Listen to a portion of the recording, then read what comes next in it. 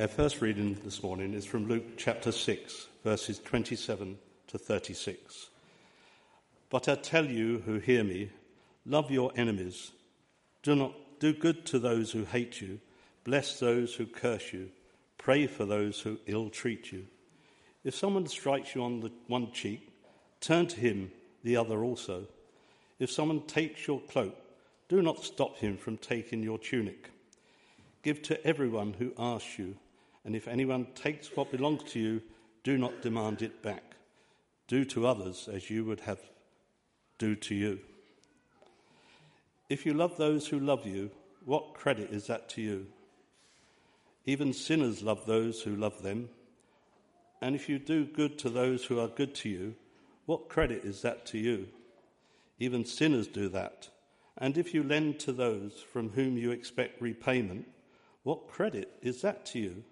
Even sinners lend to sinners, expecting to be repaid in full. But love your enemies, do good to them, and lend to them without expecting to get anything back. Then your reward will be great, and you will be sons of the Most High, because he is kind to the ungrateful and wicked.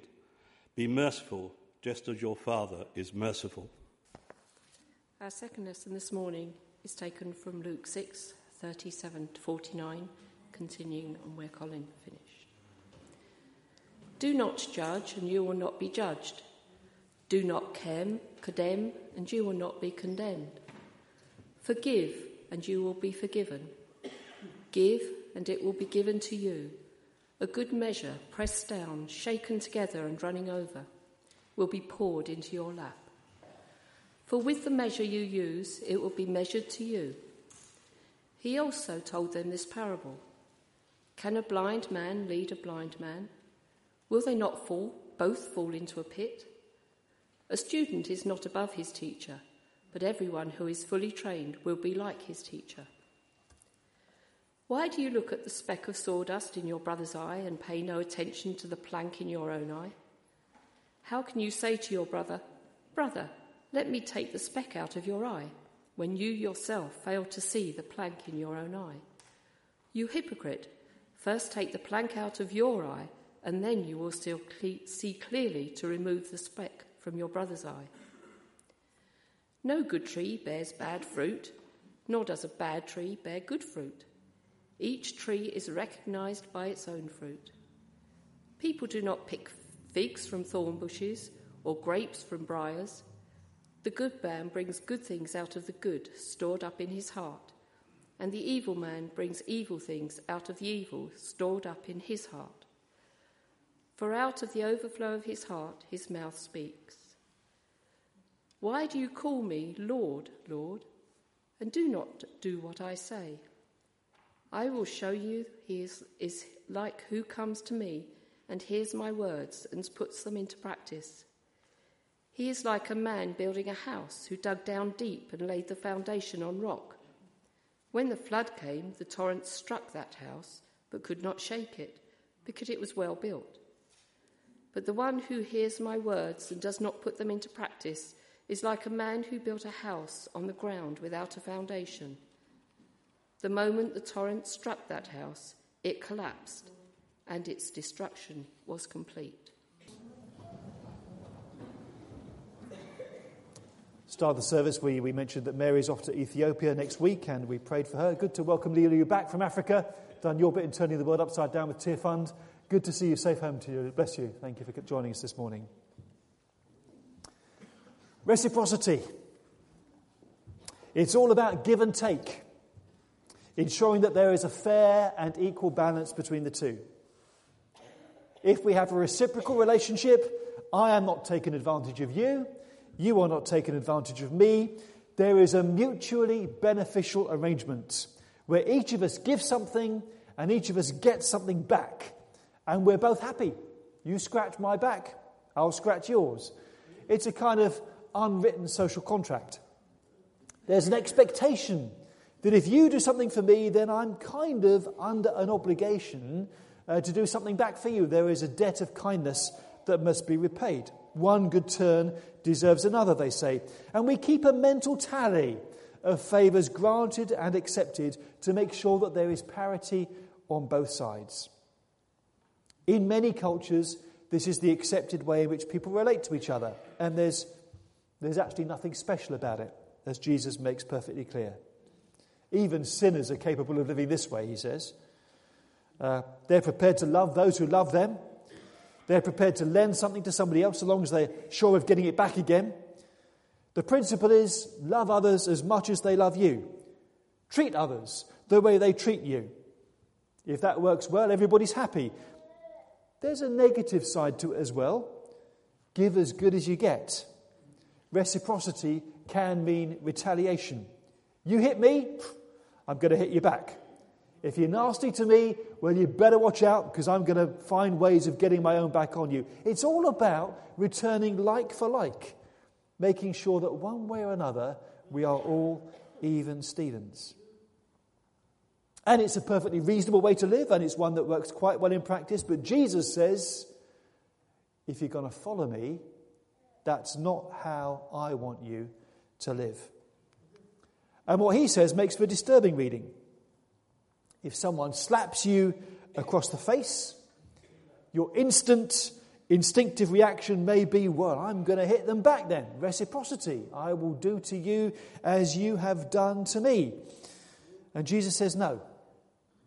Someone hits you, you are to turn the other cheek. Does that mean we politely get up and ask our assailant, you've hit me once, feel free to hit me the other side of the face this time, so at least the bruises match? Is it a license to give free rein to bullies and abusers by making us all their willing victims? Jesus was prone to using dramatic overstatement to make a point. His teachings are designed to be provocative, to stop and make us think. One of the things he's saying is, if someone does something wrong, let it stop with you. Okay? Let's not have, I'm going to up the ante and get my own back and get one over on you, because that just starts a tit-for-tat spiral of violence. If an injustice has been done, swallow it. Live with it. Don't become like the person who's wronged you by treating them the way they've treated you. You can be better than that. You can be different. Part of following Jesus is not putting into practice the principle of reciprocity when things go wrong. So how do we respond to an act of aggression? Jesus says, jettison the principle of retaliation. Don't think that just because you hit me, that gives me a right to hit you back even harder. We need to think very carefully about how we respond. But whatever response we do make must not be driven by the simple need to get our own back. There may be a justice that we need to pass it on to somebody else. There may be we need to ensure that this person doesn't go around hitting other people. But actually, if the only reason we want our own back is because you've hurt me and I want to hurt you, Jesus says no. That turns you into the mirror image of your aggressor. Don't be like them, he says. Be like me. So do good to those who hurt you. Pray for those who persecute you. There's a challenge. Lord, be with all those terrorists who want to destroy our nation and attack us and do us harm. Watch over them and keep them safe. How do you pray for your enemies? It's really hard, actually. But we're told to do it. Lord, pray. I pray for those who mean me harm. At least it enables us to see them through God's eyes, to pray for a change of heart in their practice, in their mindset, to pray for a resolution whereby actually we find ways of achieving peace between us in some way, shape or form. That doesn't mean giving in, but it means praying for a resolution to conflict when it happens. And what about if someone wants to take or borrow something of yours? What if someone says, hey, can I borrow your new car for the next 6 or 7 years? What do we say? Give to everyone who asks of you, Jesus says. Is it remotely practical to say, okay, yeah, it's yours. I'll ride a bike, You drive my new car. And what about that saying, if someone wants to take our cloak, we should not hold back from letting them have our tunic as well? I suspect the NIV has opted for a translation that tries to make what Jesus says here a little bit more acceptable. The New Revised Standard Version comes closer to the sense when it talks about, if someone wants to take your coat, let them have the shirt off your back as well. The point is that in those days, people wore two items of clothing. There was an outer garment and there was an undergarment, and there wasn't anything else. And the undergarment was a kind of shift that both men and women wore next to the skin. So what Jesus is saying here is, look, if someone wants to take your outer garment, well, strip off and give them what's underneath as well. So my advice is, here and now, let me say this, don't ask anyone in church if you can borrow their jackets. Okay? You might get more than you bargained for. But Jesus' language perhaps is not meant to be taken literally. He's not saying if someone wants to take your coat, strip off and give them your underwear too. What he's saying is find ways of being generous. Find ways of not counting the cost. Not looking to balance the books. Not dealing with people on the basis of tit for tat. To some extent, he's talking to people who are helpless.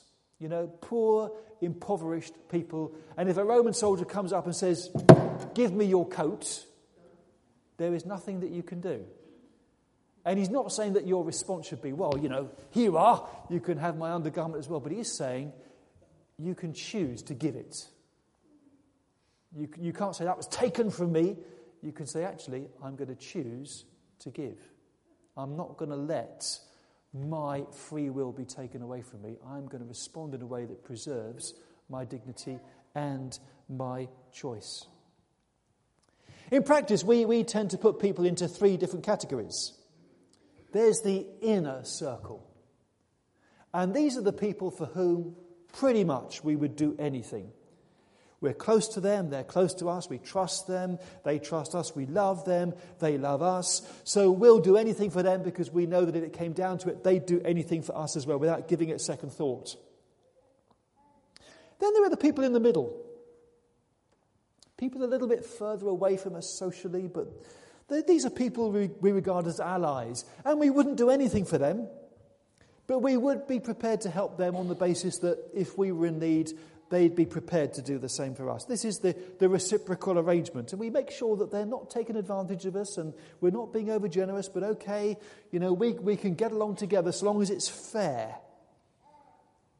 And then further out, there are the outsiders. And yeah, there's a bit of kind of negativity towards them because they're not the same as us and we don't really trust them. And we're concerned that if we do something for them, we'd never get it back again. So these are the people we keep at a safe distance and try not to get too involved. We categorize people into one of these three categories. Mine, allies, not mine. And we tend to treat them accordingly. But Jesus says, don't do it. Don't do it. Don't categorize people in that kind of way. Treat the outsider the way you treat your nearest and dearest. Be generous. Be kind. Be forgiving. Be gracious to them. Be the kind of person who ignores or dismantles social barriers that keep people apart. Don't treat others the way they treat you. Treat others the way you would like to be treated yourself. That's the golden rule. And take the initiative in doing it. Why? Why? Because if you live like that, then you will be sons and daughters of the Most High. Because your Father is kind to people who are wicked and ungrateful. Fred Bruce put it really well. God bestows his blessings without discrimination. The followers of Jesus are children of God. And they should manifest the family likeness by doing good to all, even to those who deserve the opposite. That's grace in action. Not treating others the way we feel they deserve, Grace is about not treating people the way they deserve, but treating them with the generosity that is modelled on God's goodness to us. Jesus is looking for people who will treat others the way God has treated them. So as God has been merciful to you, even though you didn't deserve it, he calls you to be merciful to others, even if they don't deserve it. And if God has loved you, even when loving you is really hard work, God calls you to love others, even when they're really hard work. And as God has forgiven you those times when you have been willfully nasty, so you should forgive others, even if they've been willfully nasty. As God has been generous to you, you should be generous to others. And what Jesus does is he turns the principle of reciprocity through 90 degrees. It's not about treating you as you treat me. It's about treating you the way God treats me. And that's very, very different. It means we're not looking at other people all the time and trying to weigh up how we're going to treat them by the way in which we think they're going to treat us. We look at God, the way he treats us, and we make that the basis for how we engage with one another.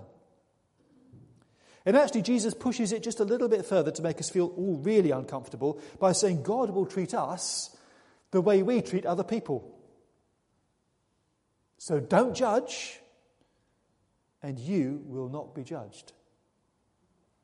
Don't condemn, and you will not be condemned. Give, and it will be given to you. In spades, actually. God will give far more to you than you give to others. Good measure, pressed down, shaken together, and running over, will be poured into your lap. The principle seems to be that God will give you more than you've given yourself, so that from the surplus he gives you, you will have even more to give to others. It's a spiral of ever-increasing grace, instead of a spiral of ever-increasing enmity and violence and mistrust. Jesus calls us to be very, very different in terms of how we live in a world that keeps others at arm's length. Is it idealistic? Certainly. Is it impractical? Absolutely. Are we free to ignore it? Definitely not.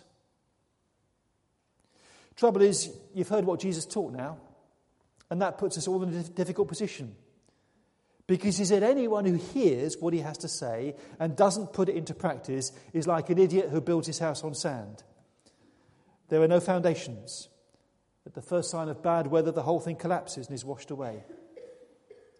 If you want to build a house, you build it carefully and thoroughly, digging deep down so that the foundations of the house can be laid securely on a rock. Then when the floods come, that house stands firm. And that's hard work. That's demanding, testing stuff. And following Jesus is hard work. Putting his teaching into practice is demanding, testing stuff. But Jesus says, you hear my words, you put it into practice, you are like a wise man who takes the trouble to build his house on a rock. And it will stand you in good stead. And it will help you stand firm. So there's no escape. There's no wiggle room or let out. Jesus clearly expects us to live this out in practice, or at least to have a jolly good stab at it. But my sympathy here is with Francois Beauvon, who simply said in his commentary on this passage, Christians should live exemplary lives. But as soon as I write this sentence, I am convinced of our inability to be Christians. So you ask me, do I live this way? Well, if a stranger asks me if they can use my mobile phone, my answer is a consistent, sorry, no. And I know that's not doing what Jesus said, and I kind of haul myself over the coals about it afterwards, but to me it still seems to be the sensible response. But I always wonder whether I've done the wrong thing. It's a challenge. It's a challenge, and it's one we're all called to embrace. And let's not forget that this is how Jesus lived. And we all have a long way to go when it comes to putting that into practice. A bit of me wants to say, well, we're living in very different circumstances now. Jesus was speaking to people who lived in tight-knit village communities. Everyone knew everyone else. The ethic is designed to show communities that the best way of surviving in a situation where they are oppressed by an enemy occupying power is by not retaliating to provocation, because that will be the death of you. And you all stand together and take care of each other and watch out for each other and give to each other so that you get through what you're facing together. And in that context, his words make far more sense. But I don't think that lets us off the hook, because we need to find ways of putting what he said into practice in 21st century Britain. And what he's saying is that the hallmark of people who follow him should be open-handedness. Open hands, first of all, to receive God's goodness and grace and love. Because we can only give as we've received from God in the first place.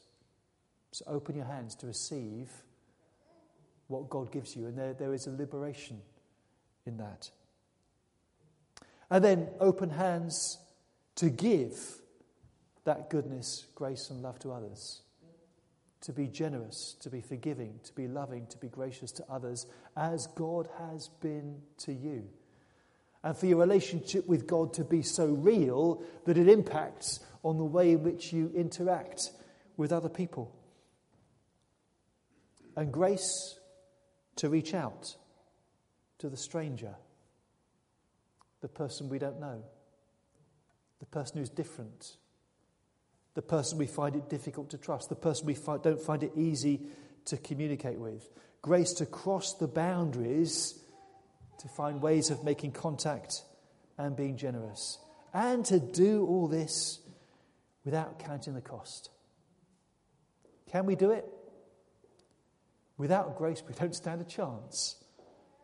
But with God's grace, at least we can make a start. Because after all, we all have the rest of our lives to learn how to do it properly and to do it well. Because if we're following Jesus, it's something we do every single day. So let's pray. Lord, as ever, your words make us uncomfortable. They challenge us, our preconceptions, the accepted ways of relating to people, the accepted ways of protecting ourselves. You call us to be vulnerable.